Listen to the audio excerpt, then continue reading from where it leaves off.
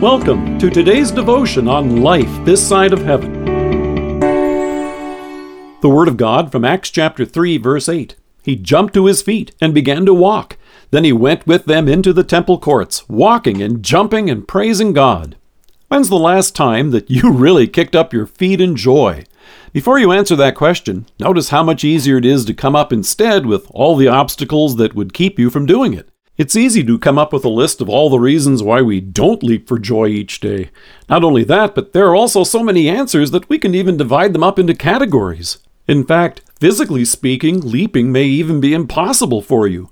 You may be experiencing hardship when it comes to your work and income instability. There are any number of reasons that may make it challenging to feel joy. Let's face it, some days it's not easy just to get up and go.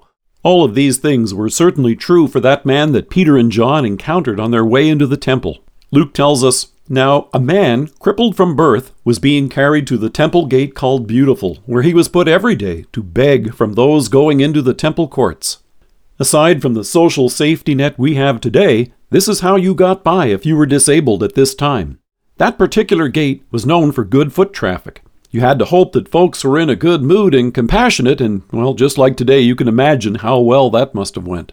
What Peter and John shared with this man, however, must have really knocked off his sandals. Peter told him, "Silver or gold I do not have, but what I have I give you. In the name of Jesus Christ of Nazareth, walk." And then we hear, taking him by the right hand, he helped him up, and instantly the man's feet and ankles became strong. Well, then we'd expect that following months of exercise and therapy, he would gain mobility and learn how to walk. Instead, not only was he healed fully, but he was also able to move about. Luke records, he jumped to his feet and began to walk. Now, if you were this man, what would you do next? Luke tells us, then he went with them into the temple courts, walking and jumping and praising God.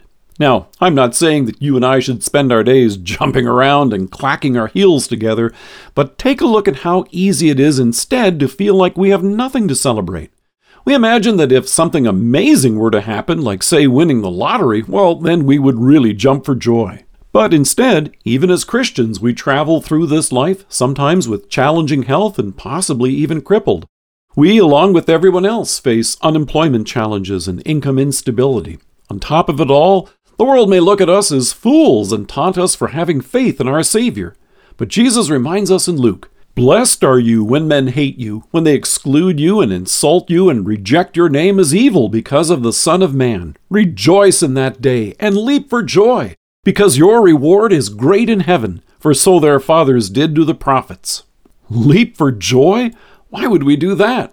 Because you and I have a Savior who loves us and who has rescued us body and soul from sin and eternal death. We have Jesus, who for the joy set before him endured the cross, scorning its shame, and sat down at the right hand of the throne of God. He hears our prayers and praise this very day. He has brought us forgiveness for all of our trespasses, and we have this right now through faith. And in the resurrection, we will be raised to perfect health.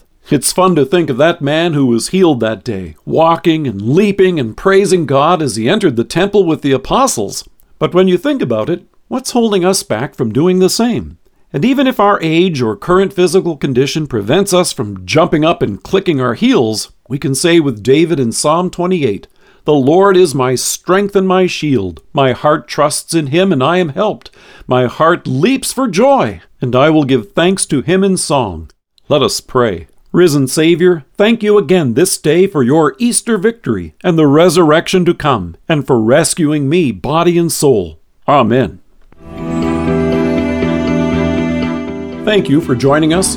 If you are listening to us by podcast or on Alexa, we invite you to browse the resources that are available on our site at lifethissideofheaven.org. God bless you and have a great day.